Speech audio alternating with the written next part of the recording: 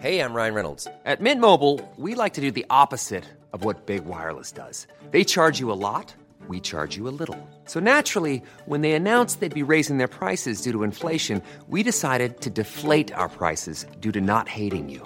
That's right. We're cutting the price of Mint Unlimited from $30 a month to just $15 a month. Give it a try at mintmobile.com/switch. $45 up front for 3 months plus taxes and fees. Promo rate for new customers for limited time. Unlimited more than 40 gigabytes per month. Slows full terms at mintmobile.com.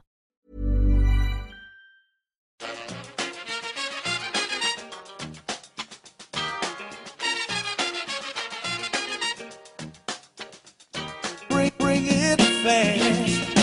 Bring it to the bank. Bring it. Hello and welcome back to the EPL Roundtable. I'm your host, Kevin DeVries, and as always, if you'd like to reach us at the podcast, you can do so by either tweeting us at EPL Roundtable or emailing us at eplroundtable@gmail.com. Hi there, everybody. My name's Thomas Bath. I'm the editor of wolvesblog.com, a website dedicated entirely to Wolverhampton Wanderers Football Club. You can get us at wolvesblog.com or Facebook/Wolvesblog or Twitter.com/Wolvesblog. Hi, I'm Steve McGuckin. I'm a Tottenham fan based in Belfast, and in a previous life, I was the chairman of the New York Spurs Supporters Club, and you can get them at nyspurs.com. Hi, I'm Russ Goldman, host of Cottage Talk, a podcast all about Fulham Football Club. You can follow us on Twitter at Cottage Talk and also on my own Twitter account, Russ_Goldman. And we are now actually Cottage Talk as part of the TalkSport Fan Network. Awesome. Congratulations to you, Russ, on that count. Steve mentioning he's a Tottenham fan, obviously. Listeners will know I am as well, makes this first topic particularly painful, but Arsenal deserved 2-0 winners against Tottenham in the North London derby today. And what's really astounding about that is not just the performance of the result, but the fact that they're now 8 points atop the table in the Premier League. I think some people thought they maybe be derailed with losing Gabriel Jesus to injury. Obviously, they just lost out on their primary target to replace him in Mudryk, who just went to Chelsea. But City lost again this weekend. Pep already said that City can't win the league, so basically leaves Arsenal unless you think one of Newcastle or Manchester United could catch up. So do you guys think at this stage that Arsenal will win the title for the 2022-2023 season? And if so, what will have had to go right for them? I've been saying all along that I think Man City will eventually catch up, overtake and win the title. I think we have to say that Man City and Arsenal aren't yet at the halfway stage of the season. So even though we're halfway through January, in a normal season, we'd be towards the end of December. So it feels further along than it is. So I don't want to go along that, it's a long way to go, but it's still a long way to go. As to what they need to do, they just need to keep going. That's keep doing what they're doing. I still think, going back, I didn't answer the original question. I'm still going to say Man City. I think Pep Guardiola is reacting there in the aftermath of a difficult defeat for them. I was about to say before that late turnaround at Old Trafford that I thought it was going to be a great win for Man City because it was obvious Man United were going to cause them a problem in that game just because of their form coming into it. But I thought Man City managed the game really well up until they fell apart with the offside goal that should have been given offside but wasn't. So I think Man City can count themselves a little bit unlucky there. But back to the point is that I think eventually they will, even though they look more fallible this season, I still think they'll get a good total overall that will mean Arsenal have to maintain the kind of consistency that they've shown. And I just still feel there's going to come a time where Arsenal are going to get stretched. If they keep their entire first 11 fit, then I think they've got an exceptional chance of winning the title. But it's just that question mark, really. We saw Leicester do it because when they were at the top, obviously everyone thought, they won't be able to keep that first 11 fit, but they pretty much did all season. They only really used about 13, 14 players consistently. So if that happens and Arsenal get that season, they have a very good chance. But I'm just thinking if they don't, get the reinforcements they want in January, and as you would expect, maybe they lose one or two players. I mean, they've lost Jesus now, and Nketiah has come in and done a fantastic job. So maybe their squad is a bit deeper than you think. But my instinct is that at some point they're gonna run into an issue with injuries combined with the Premier League just dragging them back a little bit. I think they've got Man United next, so that's another tough game that they'll need to go in and play very well. So yeah, I think I still just even though obviously the gap is opening up and City don't look as good as they perhaps have at other times, I still would just edge favour City. Yeah. I have to talk about today's game before I talk about the outlook for the title. Kevin, today was, embarrassing, disheartening, and completely predictable. I mean, once again, we only show up at the break, and even then it's not enough. And being consistently and predictably outperformed by one team that we've always dreaded it coming up against. And for a long time, it was Liverpool. It was Chelsea before that, and this year it's Arsenal's turn. Leaving aside the loaded nature of the North London derby, anyway. But previously those opponents, Liverpool and Chelsea, they were the standard that we would judge ourselves by and what we needed to do to compete going forward. But now, if we're honest, we're looking at the likes of Newcastle, Brighton, and even Fulham, Russ, who are competing week on week in a way that we're just not. Anyway, for Arsenal, you're going to hear in the press now that it's their title to lose, and I agree with Thomas. I think I'm very reluctant to say that with literally half a season to go, and I actually don't agree that Pep has given up on the title. I think what he said, his actual quote was, "I don't care if we win the title." I don't think he said that they can't win the title, but even if he may be prioritizing the Champions League at this point, even though he'd never admit it, I think we're definitely heading in the direction where Arsenal's consistency is going to be the telling point. If they can continue to play at the level that they've been playing recently, then with every game that ticks down, that's one less game for someone to catch them. And I think next week's game, as I think Thomas mentioned, against Manchester United, definitely will come at a point where it'll tell us more about both teams at a crucial point in the season than a lot of other fixtures for a recent while. So yeah, I'm non-committal, but I think we're heading, with each passing week, we're heading towards a point where unfortunately the title is heading to Highbury. Oh, and before I stop, one other thing that just rubbed our noses in it this week was Gareth Bale's retirement and the replaying of all those incredible goals that he scored for us. Just celebrating one of the best players that any of us has had the chance to watch in the flesh. And the sad irony, of course, being that his only trophyless season after leaving Spurs was the year he came back to Spurs. And frankly, that's just pathetic. Wow, you guys have said a lot, and I appreciate everything you said about Arsenal. I just want to mention this, and I believe I made this prediction on the EPL Roundtable. I actually predicted Arsenal to win the title, and I stick by that now. But the argument that you guys are both making, I would agree on this. I think it's ultimately going to come down to consistency, which I think that they have already shown. And then on top of it, it's going to be how fresh and also how can they keep that starting 11 intact. Like you were talking about prior, the situation with Leicester City, I think that reigns true for a team like Arsenal. And also, I'm a big fan of Arteta, and I think potentially the student is going to beat the professor. We'll end up seeing this play out, but I wouldn't count out Manchester City at all. I know what we're talking about with maybe the situation being more about the Champions League, but I would not count them out. There's too much quality there. But as the two of you have already mentioned, I think it will come down to that combination. And Arsenal are a very good side. I think that they're going to win the title, but there's a lot of football still to be played, as you both have just talked about. So I wouldn't rule anything out. I wouldn't rule out Man City at all. I also want to give a shout out, I'm glad that you've already mentioned this as well, to a team like Newcastle United, who Fulham just lost to today. what it comes down to is consistently playing each and every match. And that's what Newcastle have done. That's what Arsenal have done. And that is what, to me, what I've been watching this season, what can separate a team. It's ultimately each and every match coming to play and having a chance to win. And in the case of Arsenal, being the best at it. So for me, I think Arsenal, it's Arsenal is the team to beat, but I'm not ruling anything out.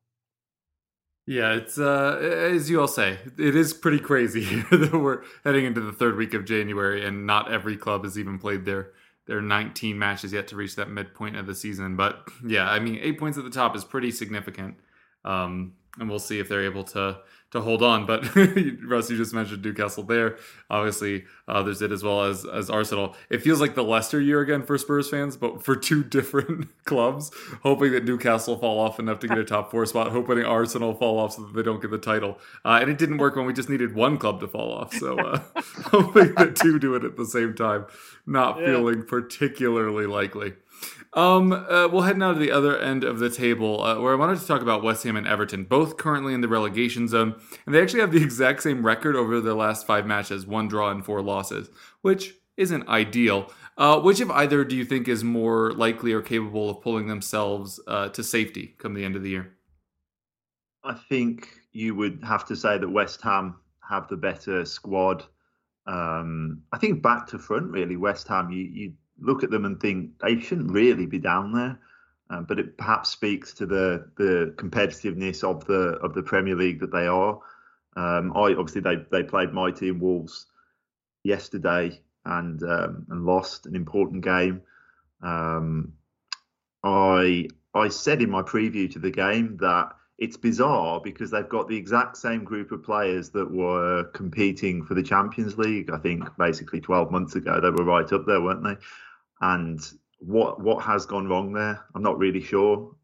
Is it that they've just tried to evolve that team and it's taken them backwards? Probably. If some of the players dropped off a level, I don't know. It's very strange because normally there's a trigger and normally it involves personnel leaving for that kind of dramatic drop off, or teams just figured out the way the Moyes formula and how they want to play. But certainly on paper, and with the experience of David Moyes, they should have enough to turn it around with the group that they've got. With Everton, it's a different kettle of fish. You've got a more inexperienced manager in Frank Lampard, albeit he kept Everton up last season. But I think because the Everton fans themselves have pointed out, they don't seem to have that Richarlison figure who's going to spearhead a big survival push. And their squad looks light. They've got some okay players. But I don't think they've got enough sort of copper bottom players that you would bet the house on them, grabbing that team and taking them through some tough times. So I think if they don't add to their squad and or change the manager, I think they're in a lot of trouble, Everton. I think, if you look at the teams around them, they're making moves. I mean, Wolves, again, okay, there's a certain bias, but from the outside, we brought in Lopetegui. He's a manager with huge pedigree. They brought a striker in for 50 million pounds from Atletico Madrid. There's 3 or 4 other players, that are in the process of coming in. Other teams are making moves. Notts Forest are finding consistency in that group of players that they've got. Even Southampton, 3 wins in a row, albeit 2 in the cup, but they seem like they're picking up. So the pressure is really on.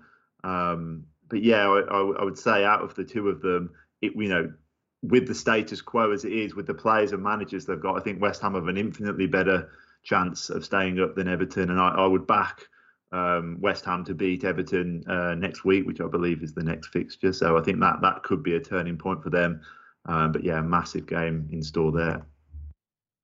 Yeah, absolutely. I agree with pretty much everything you just said there, Thomas. Not a good weekend for Merseyside generally, but the situation at Everton is worrying on and off the pitch. I mean, we're at the point where if the board is thinking of pulling the trigger on replacing Lampard, they're kind of at that dangerous point in terms of available replacements where, instead of sort of trying to upgrade with another medium-term project, they'll be forced to bring in someone like Sean Dyche who they think might give them a better chance of staying up this season. But then what happens after that? So there's certainly, I think, disarray in those ranks. And I think you made a very good point about they don't seem to have a player like Richarlison that they can use as a touchstone for motivating the team to escape this season. So I think West Ham, certainly of those two, are probably more likely to sort themselves out. And I think in part just because Moyes has been up and down the managerial road in a way that Lampard just hasn't. So I think I'd have to go with West Ham on that. But it's interesting that you mentioned next week's fixture, because it was a hugely significant weekend this weekend all across the league. A lot of key fixtures, and that's how it should be at this point. Every result has implications for the top and bottom of the league. And we're starting to see some idea of how things might take shape, and it certainly looks like there will be some big clubs involved in struggling at the wrong end of the table if things keep going the way they are. And we mentioned earlier about the Man United Man City game. Again, I have to address that controversial first goal. It reminded me at the time of that old Brian Clough quote about if a player's not interfering with play, what the hell's he doing on the pitch? But what it showed, I think, was the difficulty of having consistency in how the offside rule is applied and, more importantly, explained to everybody else. So I think West Ham to stay up, but beyond that, that's of those two. I mean, who knows? So, is it okay for me to say that I really can't stand either one of these sides? Is that okay to start this Sure. conversation? Because I really don't like either team. So we'll start there. But if I had to choose which one, it would be West Ham, similar to what the two gentlemen before me have already said. So I'm not going to really be adding too much more, except that to say one of the reasons why I would lean more West Ham, and this is difficult because they've dealt with their own situations. I actually think of the two teams, the more toxic situation is Everton right now. And I think that is going to continue to grow. I don't see that stopping. West Ham have someone that I actually have a lot of respect for in Moyes, even though I might not like his style, it does work. And as you guys have already said, they still have the same players from last season. So I would put my money on West Ham based on the players that they have and the manager that they have, and nothing against Lampard and Everton. I just think that without Richarlison, as you guys have already talked about, I think it's an uphill struggle, and I think they will be fighting the relegation battle. And if I was to put my money on any team, it would be on West Ham. Gotcha. Yeah, it's definitely going to be an interesting one. The Everton thing, I just looked up when their stadium's supposed to be built. It isn't next year, so there isn't a chance that they go down and have to play in their brand new stadium in the championship for the first time. But yeah, it's a difficult situation for both, to be sure. Do you think one or the other is more likely to keep their manager through the end of the year, or do you think it'd be unlikely for either of them to make it to the end of the season? Oh, I think West Ham definitely are probably more likely of those two to stick it out. The worrying thing with Everton, as we've hinted at, is that the board are under a lot of pressure. And so sacking the manager is kind of an easy way to try and deflect from that. But then again, they just put themselves back a few squares, and where do they go after that? So, yeah, I think as both of you have hinted at, the turmoil surrounding the club is difficult to climb out of, and I think Lampard needs to worry that he's going to end up being the fall guy for it. Yeah, I mean, I'd agree with that. I think that the problems with Everton at the moment are problems that go back 5-6 years. That it's just that they're coming home to roost now. Because of their bad dealings in the transfer market for many, many years. It just meant that in this previous window that they were completely hamstrung. I think they've made moves towards trying to change the structure at the club. They brought Kevin Thelwell in, who was at Wolves, and he helped spearhead our promotion outside of the Premier League, obviously working closely with George Mendes. But he had a good amount of pedigree, and I think they were trying to, become more structured in what they were doing and smarter in their recruitment. And I think a lot of people, including myself, earlier in the season, were sort of lauding some of their buys, in Tarkowski and Cody, which they paid nothing for those players, and they sort of helped them defensively. But then they just haven't been able to replace what Richarlison gave them at the other end, and obviously Calvert-Lewin's been injured. So I think that's the problem. So you go down the road of thinking you sack Lampard, but can another manager lift this group? I'm not sure, but I think that to answer your question, Kev, I think what Steve said is absolutely spot on. That the Everton board will probably be looking at it thinking, if we pull the trigger on Lampard, it's going to mean that the fans are talking about who we get in, and it'll just change the outlook, which I think they'll probably be quite keen on doing. So I think, and I think Moyes has banked enough equity to see this out and take them to the finish, win, lose or draw. Totally agree with the commentary here, because I think that they might look at changing the manager. I don't see West Ham getting rid of Moyes, and I don't think that they should. When you look at Everton, that's the easiest thing to do. And I'm glad that you already mentioned the fact that when you go through a spending spree and the chickens come home to roost, it does show itself, and now it's showing itself. So who is ultimately to blame for this? Is it Lampard? I think that Lampard might be out of his depth, if I'm being honest. So the easiest solution is to, I hate to say it, bring in someone like Sean Dyche. So you do that to stabilize everything, but then you are changing what Everton are about. At least what I know Everton to be about. He's not what I would think of as an Everton manager, but he could save them. I could see them going down that direction if they're really worried, and they should be, about being relegated. Everton being relegated is a big deal. So I wouldn't be shocked if they make the move, and that would take some of the pressure off of the board if they change the manager. Yeah, we'll see how each of these clubs respond, but I think you guys make a lot of really good points, especially about Everton having done some real damage to their finances, club, etc. in past transfer windows. Of course, we're currently in one, and outside of Chelsea going crazy, I know Wolves have signed a couple of players already, but are we expecting to see the transfer business kind of pick up here in the final 2 weeks, or are we thinking that this is going to just end up kind of being a slow one? I think, Wolves, I know Wolves have got another couple of deals in the pipeline. Sarabia is coming from PSG. It looks like that looks like a good bit of business for not very much money for a Spanish international, and another defensive midfielder from Brazil to go with Lamina, who we've already signed. So I think Wolves are the team, pleasingly from my perspective, who are making the most proactive moves in the market. Obviously, you have to asterisk that and be like, well, will it work or not? Will it improve us? But we certainly need to add to the squad. But I would expect all the teams, particularly those at the bottom, to do something in the final weeks. Because I think all those squads need adding to. I personally, again, you guys might consider me biased, I don't know, but I think Wolves have the strongest squad of any of those bottom 7 teams. I think there's about 3 points now between 20th and 14th or something. But I look at all those squads and I think we've got the deepest squad and the most quality. So I feel a little bit smug about what we've got. Whether it plays out that way, we'll see.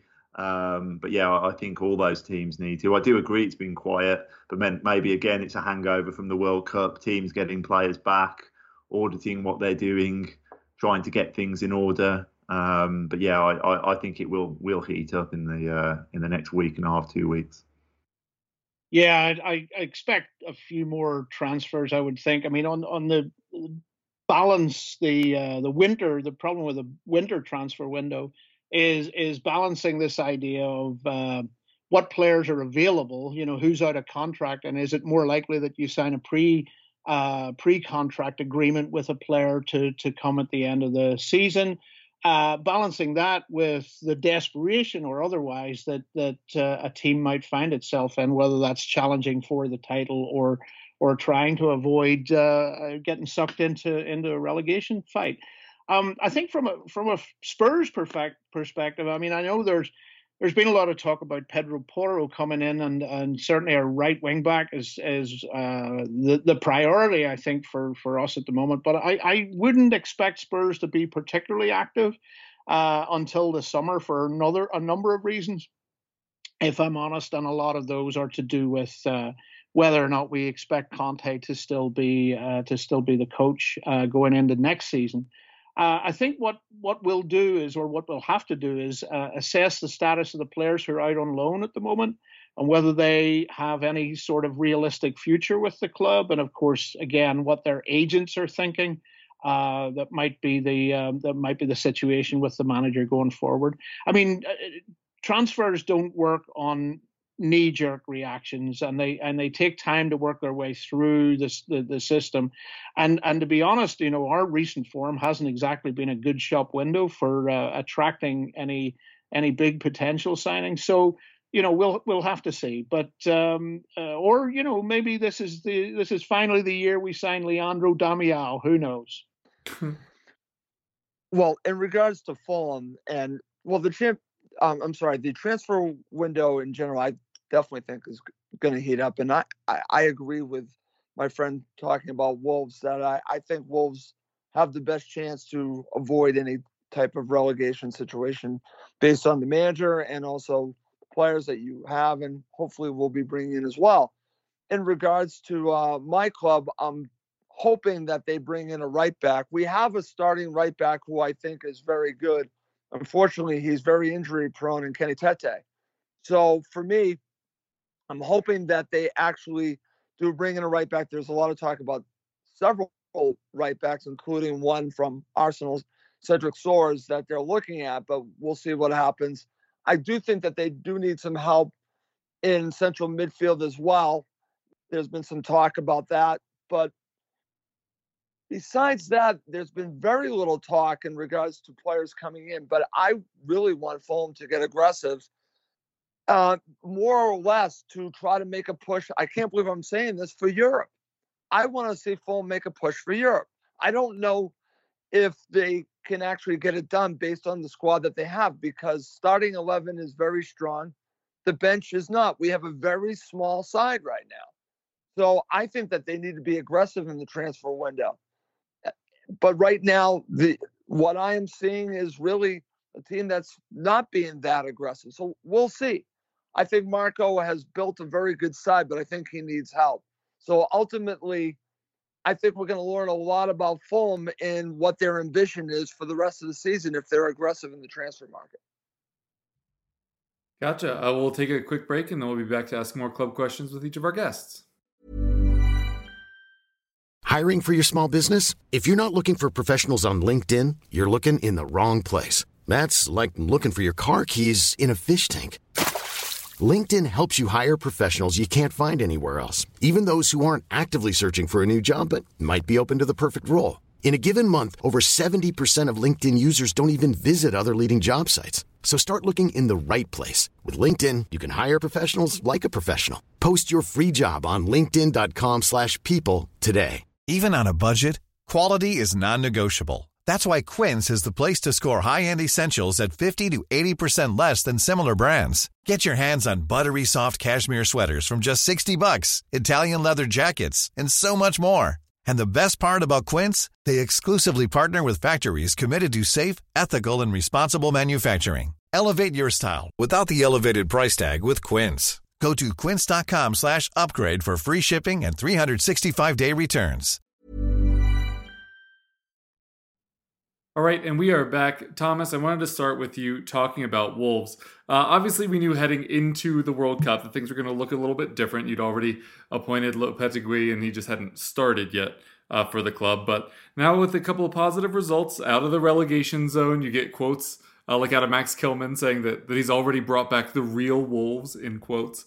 I was just curious your thoughts on this kind of turnaround, and we were talking a little bit about the show, and it sounds like you're pretty optimistic that you might be able to avoid a ruthless relegation fate.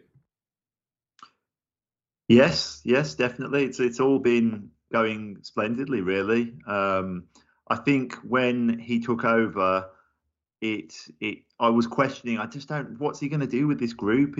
I think when things are bad, when things aren't going well, you think it's the end of the world, don't you? Think all these players are terrible. I imagine you're probably thinking a bit like that with Tottenham at the moment. A couple of bad results, you start saying, are any of these players any good? Um, but sometimes it's never as bad as you think it is. And equally, sometimes when it's going well, it's never as good as you think it is. But I think Lopetegui's shown that he can get more out of this group of players, and that's what you want a head coach to do. You want him to make the players you've got better, because obviously you always want to be adding new players and making the squad better. But sometimes you look at players, you think they used to be good, they used to contribute, and that the performances have dipped, and why is that? So what he's done. He's just made a number of players 10 to 15% more effective in matches.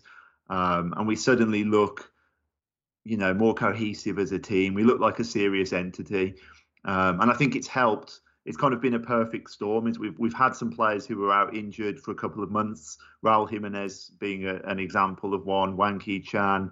Those players got fit and went to the World Cup. Unfortunately, they've come back and they've added to the numbers. So we've had not only a competitive first 11, but we've had those 5 substitutes you can bring off the bench. And we're really feeling the benefit, I think, of that. I think when we beat Everton, Frank Lampard said, look at the players Wolves are bringing off the bench. We can't compete with that. And that's the situation we want to have. So yeah, and I mean, the club have been proactive, not just in bringing Lopetegui in, but, Cunha from Atletico Madrid, 40 million euros. Striker. That was a big statement of intent before the window had even opened. Mario Lemina has come in. As I said, there's another Brazilian from midfielder coming in as well, and Sarabia from PSG. So, the club are doing everything they can to support this manager, and everyone seems like they're pulling in the right direction. So, it's all upside at the moment. It's just a case of, can we just keep this momentum going? The unfortunate thing is that we're now heading into back-to-back matches against Man City and Liverpool. But because of particularly Liverpool's troubles, combined with our upturn, you go into games thinking, well, actually, can we cause them a problem in that game? We caused them a problem in the FA Cup.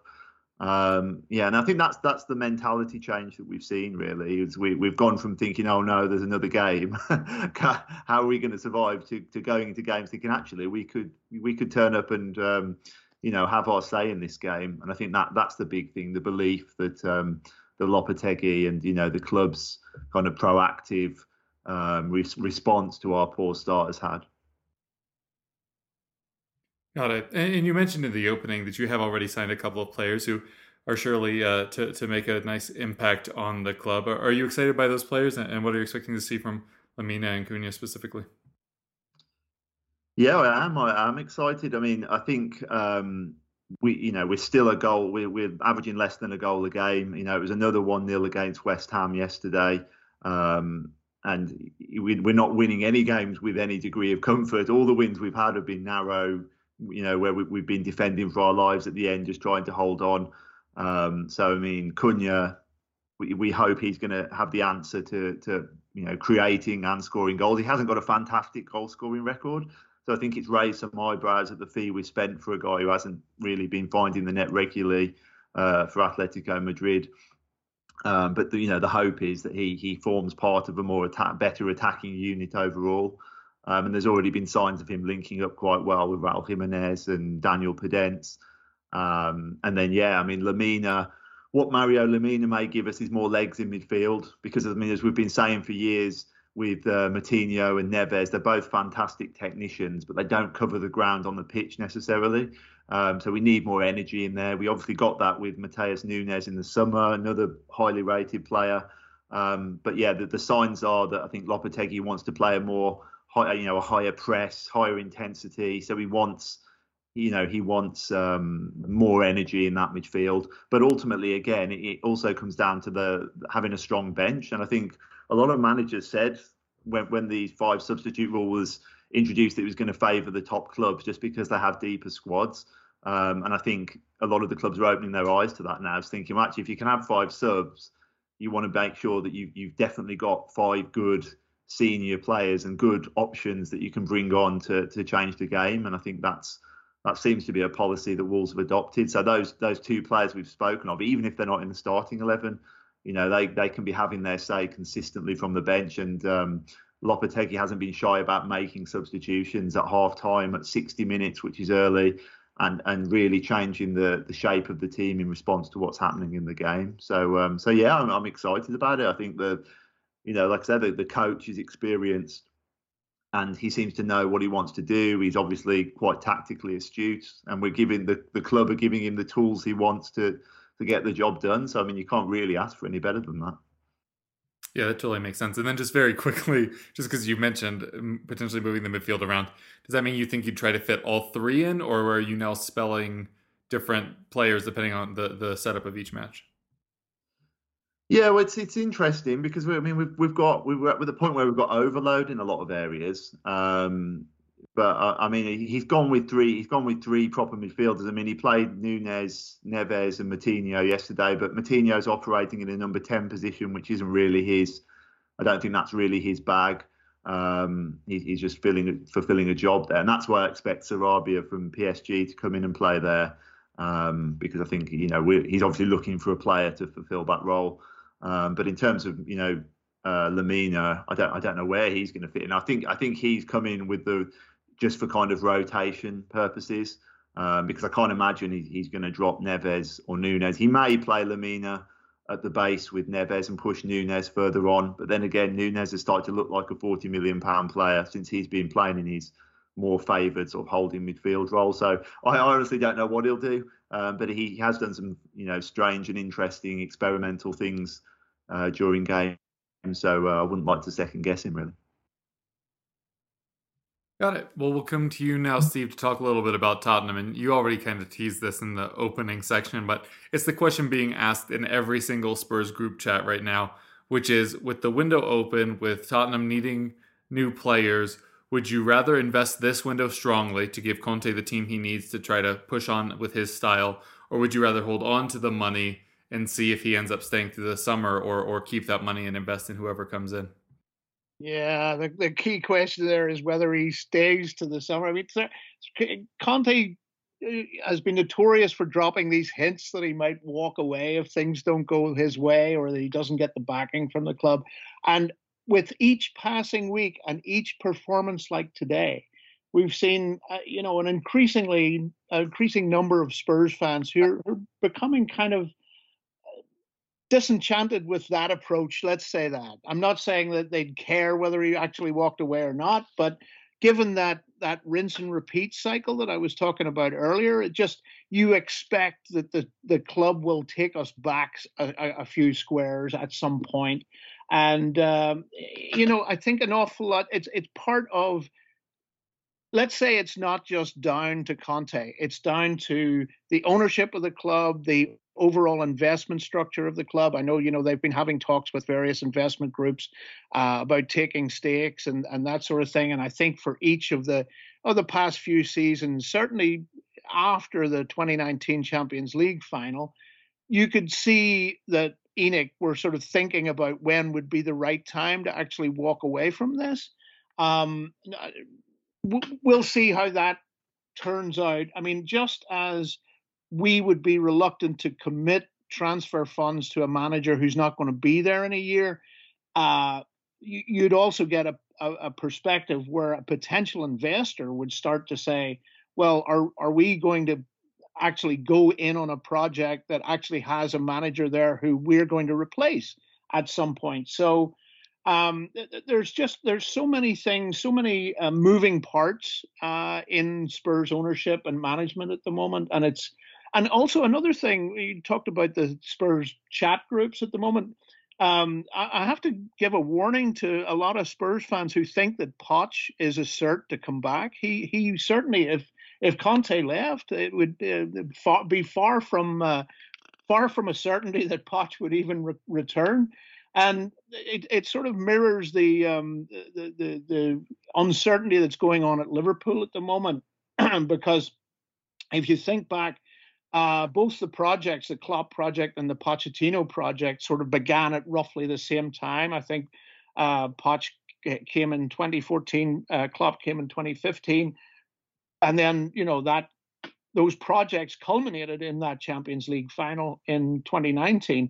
And now it's strange to hear some Liverpool fans having lost patience with Klopp and even proposing that Poch replace him. So I think there's as I say, there's an awful lot of moving parts in Spurs relative to the other clubs as well. I mean, Chelsea, and we were talking a little bit about this before the show. This is Todd Bowley's first season in the Premier League. I know he's an experienced sports management person, but he has to adjust to how business is done in the Premier League and that sort of thing. And we're seeing, a lot of the spending, £10 million on a short-term loan deal for a player who's now suspended for 3 games. And that just seems to sum up really the fact that that's a club that needs to find some stability. And I still think Graham Potter is a good manager, and I definitely would not have been upset if we had gone for him one manager ago. Let's put it that way. But you stick with the manager that you have, even if they kind of throw the possibility of throwing a bomb into your plans with you. Our problem, I think, is that ENIC have got to a point where they are content to. I mean, our aim is probably to qualify for the Champions League, and that's from a financial perspective. That would satisfy the management. They're content for us to basically be challenging for that rather than challenging for the league. And again, it depends on whether that's something that Conte is prepared to bite his tongue and not argue for. I mean, every manager wants more players. Every manager wants the players that he thinks will do a job for him, and then won't be around when it turns out that they don't. So I think it's hard to see how that all plays out, simply because there are so many moving parts. Yeah, I think the way the Spurs fan base is feeling about Conte right now is the same way Mike Tomlin refers to his players on the Steelers, which is we want volunteers, not hostages. And it sounds like Antonio Conte constantly wants to be viewed as like a hostage. It's like held captive at Tottenham and its situation. It's like, do you want to be here? Like whatever way it plays out, he's going to walk away and say, well, they wouldn't back me. I didn't get the support that I needed because that was what I was warning about all along. I could never win trophies with them because I wasn't getting their what's the classic managerial line? Their ambition didn't match mine. Oh my goodness. Yeah, he'd have a much better case if we were playing well, but I think that's your point, is that people are like, okay, I've seen us play better football than this. It's not like we don't have good players. We have good players. We have a squad full of good players, and they're just not turning it on. Yeah, all right, Russ, we'll come to you now where performance isn't really the issue. Obviously, going toe-to-toe with Newcastle this week, obviously managing to beat Chelsea towards the back end of last week. I'm sure if people haven't been paying attention, or if they lost sight of the Premier League standings during the World Cup, they probably aren't aware that you're already in and about the European places. But today's loss, unfortunately, a disappointing potential dent to that. What did you make of that match? Some of the crazy calls, the double hit penalty. It was just a wild one to watch as a neutral. Maybe as a neutral, but certainly not as a foam supporter. It wasn't really enjoyable. We'll just leave it at that. But it was hard, because what's great about my team right now is they can pretty much play with everyone. That includes Man City. I thought Man City was a team they could not play with. They actually have been competitive. The only team that has been able to do a number on them was actually Newcastle United at Craven Cottage, and Fulham had someone sent off early in the match. Chalobah sent off early. So that affected what they obviously wanted to do. And when now they go to St. James's Park, and they're all kind of confident going into that. And I actually had on my show someone that does a podcast on Newcastle United, and he came to me and predicted 3-0 for Newcastle United. Now, I understand the confidence, but my club has really not been a club that has really been dominated all season, like I said, except for when a player got sent off. So what I watched today was my team fight throughout the entire match and gave themselves a chance to not only get something from it, but potentially win it. And then you have the situation with Alexander Mitrovic, and he double kicks his penalty. And like I said, I've never seen that before. And from that point on, from that opportunity on, it was all about Newcastle United.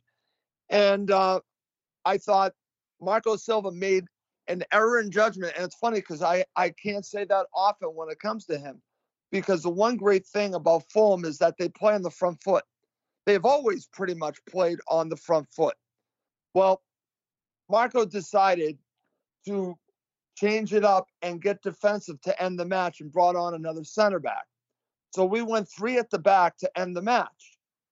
And that ended up coming back to bite them because they basically had 2 center backs that really were not on the same page.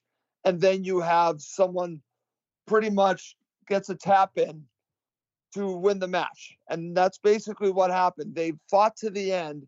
I'm very proud of my club because I think that what's great about Fulham is that they are going to compete for 90 plus minutes, and they did again. So I'll leave the match thinking that they gave themselves a chance to win, and they deserve to be 6th. I know that's crazy to sound, but they deserve to be there. Yeah, and you mentioned being able to kind of look forward to potentially a European spot. I mean, on 31 points already in the preseason, we were asking if Fulham would even stay up, and it seems you've almost already finished that work and are now free to kind of push up the table. Another thing we talked about before we started the show, just because of the potential that he had to go to either Fulham or Wolves, is Joao Palhinha, because as you rightly said, a lot of people get distracted by Mitrovic, especially with the growing influence of fantasy and stuff. But just how important has Palhinha been to this Fulham side to help drive you to where you are now? Vital. Everything is really about him. He is really the heartbeat of Fulham Football Club. I think he probably still leads, well, he has for a while, the Premier League in tackles. And everything feeds off of him. So when he's playing well, it allows Harrison Reed, who really is a defensive midfielder, to become a box-to-box midfielder and be more offensive. And that allows Pereira in that midfield 3 to really float and really get involved up top. So for me, Palhinha really just, not only does he protect the back 4, but he does a lot more than that. He also allows them to go forward. So when he plays well, he is just, everything flows for Fulham. And it's funny because the last few matches, he has not been at his best, but he still does so much for Fulham Football Club. And the best example I can give you was the one time that they really got battered against Newcastle United. He was suspended for the match. They lost 4-1.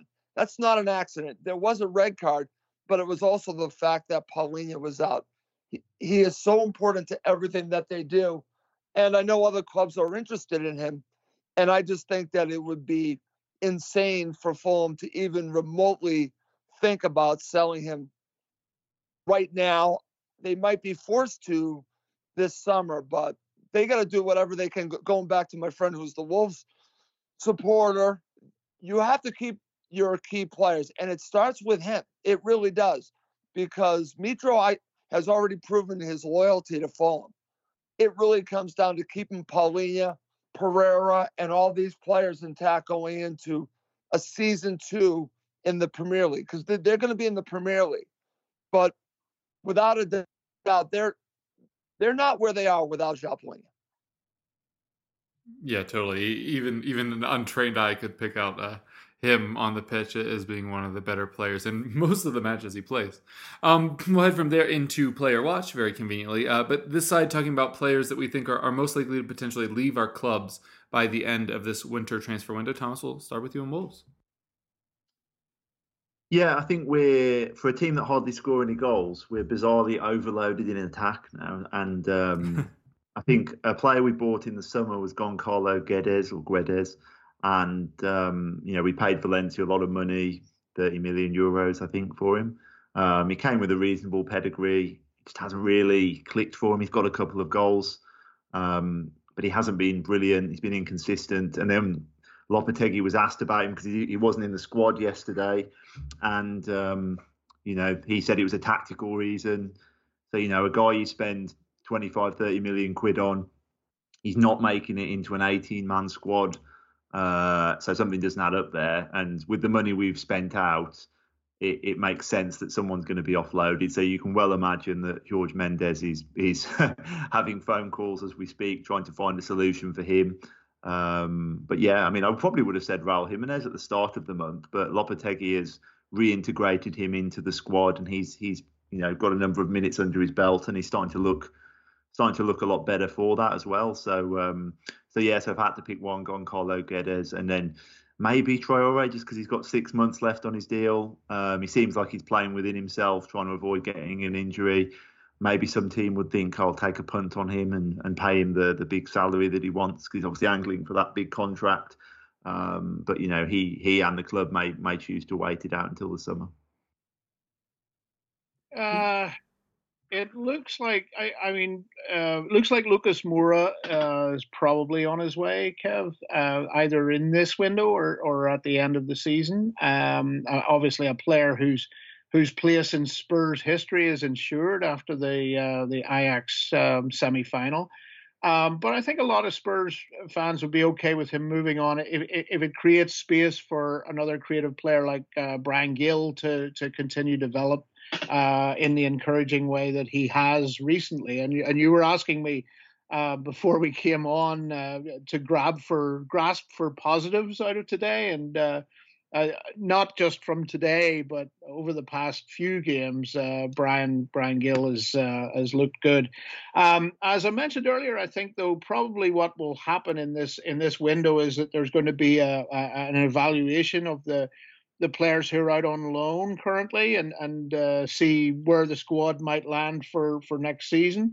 And also, for example, we brought in Longley on loan because Conte wanted Bastoni, and if we're not going to be in the Champions League next season, I think the chances of Bastoni coming to us are probably small to none. So yeah, there's a lot of pieces to the jigsaw. But Lucas Moura, if he does end up going, then thank you for everything and much success. For Fulham, I'm going to give you two. One is going to be Kevin Mbabu. I expect Kevin Mbabu, if they are able to find another right back, to go right back out. To be honest with you, to be sold, because he has not worked out at all. He is probably one of the only misses this summer for Fulham. He really has not even had a chance to play, and that just tells you that he's not trusted by Marco Silva. So I expect Kevin Mbabu to go. The other interesting one is a loan situation, because there's speculation that Fulham might try to bring in a player on loan, and if they do, they might have to have a player go back to Leeds United, which is Dan James. So there is speculation that if Fulham want to bring a player in on loan, that Dan James would go back to Leeds United, and that would be unfortunate.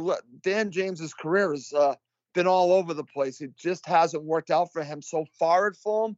He's got the pace, but he's just not the finished article. So it wouldn't shock me if you see Dan James back at Leeds United. Gotcha. Yeah, interesting potential misses there. Do you think the thing that messed with Dan James was Willian being on trial or just training at the club and then deciding to sign? I don't think that's it. I've heard what Marco Silva's had to say about Dan James, and what it really came down to for him is that it really has just taken him a long time to learn his way of playing football compared to the way it's being played at Leeds United or Manchester United. It's just taken him a while to integrate. And I think he's playing him, but he's just not playing him regularly. We've seen some glimpses of the player that I think Fulham wanted. We saw that against Manchester United. And we've seen it in the cup match, but ultimately there are a lot of wingers right now vying for positions, and they just got Manor Solomon back. So that might make him basically available to go back because they do have another winger, even though Solomon is more of a left-sided winger. They've already played him on the right-hand side. So that tells me they might be preparing for Dan James to go back to Leeds United. Gotcha. Will certainly be interesting to see if you do give up on two players that you signed so recently, but it's hard to argue with the results that you've had thus far this season. We'll wrap up here with match previews. Thomas, you're going to be facing Liverpool because of a series of dubious VAR and refereeing decisions in the first leg. What do you think you'll see in this one? Dubious. I think that's very charitable, Kev. Dubious decisions. We were cheated out of that game. I hope I've never come across as overly, rose-coloured glasses in favour, but that was one of the greatest injustices I've ever seen on a football pitch. Not just for the goal at the end, but the Salah offside for their goal. He's offside. I don't understand. I still can't get my head around that. But I fancy our chances in this, Kev. And we don't get anything off Liverpool ever. And even when we do, something comes along like those decisions, it seems like, just consistently. But I fancy us because I think Klopp's going to make changes to that team so soon after the Brighton game. And I don't think their first team's, clicking together very well. So if he gets the blend of that team wrong, as I say, our squad's a bit beefier these days. I think the 11 we put out could be quite decent. So I'm going to go for a cup upset. I'm going to go big. I think we're going to put them out on Tuesday. I'm going to say 2-1 to Wolves. Following the age-old sports adage, "Ball don't lie." Yeah. But certainly a good time for you to play them with your form in there. So, as you say, an injustice is probably a closer, more accurate way to describe them. But best of luck to you in that one. Steve, as for Tottenham, you get a reprieve finally after the North London derby, having to just face check schedule. Oh, Manchester City. Not exactly an ideal bounce back opportunity, but of course, the only top six side that Tottenham managed to beat last year, and they did it twice. Right, exactly. Plus the way the fixture switch comes about, we actually have to play City twice in the next few weeks, that it could be a make or break pair of games for us, and not to mention, that's a tricky game we have against Fulham coming up. Russ, you must be pretty upbeat about taking us on right now. I wouldn't even predict that we are going to come out unscathed from the cup tie against Preston. I think that might turn out to be a tricky trip to Deepdale. But certainly playing City twice and I think it's the next 3.5 weeks or something like that is not what you would call an ideal bounce back. So let's wait and see. Not optimistic. I think the one thing that's the huge difference is that Sonny has been the City killer historically, right. And he has been a shadow of himself this year. So not too optimistic about that. Inexplicable. Yep. Yeah. And then Russ, you get to talk about a Tottenham match too, because at the weekend, I do. As Steve mentioned, it's Fulham versus Tottenham, and as he said, you got to be feeling a little confident. Well, I am more to do with Fulham than to do with Tottenham, just because Fulham have really been difficult to beat at Craven Cottage. So I do feel confident, and I'm looking forward to it because I wanted to see how Fulham would react the second time that they would play Arsenal, second time that they would play Tottenham, especially at home. So I do like Fulham's chances, and I wouldn't bet against them against Spurs next Monday night. I think Fulham have a good chance to get all 3 points, partially because of the way that they play at home. Not that that they play badly on the road. They've actually played well, but they have made Craven Cottage a fortress once again. So I do like the chances. All right, well, we'll leave things there. If you guys want to tell folks where they can find you or anything you're working on, now's a great time. Yeah, thanks for having me on again, guys. All things Wolves. I'm not going to repeat all the places you can find us, though I always do. Just Google Wolves blog. You're going to see the blog and Facebook and Twitter, and we're active in all those places. If your team's playing Wolves, or you just fancy reading about Wolves, look us up, and there's lots of great content and discussion over on wolvesblog.com. Thank you very much for having me on again, Kevin, and thanks, guys. That was a really good conversation, and it's always good to remember that whatever happens when your club plays, you get a chance to make it right next week. Kevin, usually when I sign off, I point folks to what I call my non-football writing project, but it might actually be interesting for this audience that the latest Q&A that I've done is with a soccer writer and betting strategist, where we talk about the World Cup just passed and the one next to come in the Americas. So if you think that might be worth reading, you can check that out at statesofplayproject.com and go to the conversations section. And thanks again, guys. Take care. Okay, well, you can follow me on Twitter under Russ_Goldman, and also at the Twitter account for Cottage Talk. I am the host of Cottage Talk. My name is Russ Goldman. I would really appreciate the follows. And as I mentioned earlier, guys, what's great about Cottage Talk is that we're now part of the TalkSport Fan Network, which will have a big promotional launch soon, but we've been part of it since September, and it's been nice to be part of the TalkSport Fan Network. But you can definitely follow me on Twitter at the places I just mentioned. Yeah, and Russ, I think I'm coming on there soon to talk about that match. So I certainly hope so. Yeah, very easy for this audience to come swing by and check out your stuff over at Cottage Talk. I'm your host, Kevin DeVries. You can find this show at EPL Roundtable. You can find me on Twitter at Kevroff. You can find the podcast by searching EPL Roundtable in any of your podcast services. But big thanks to these three for coming on today. And folks at home, we hope you keep listening.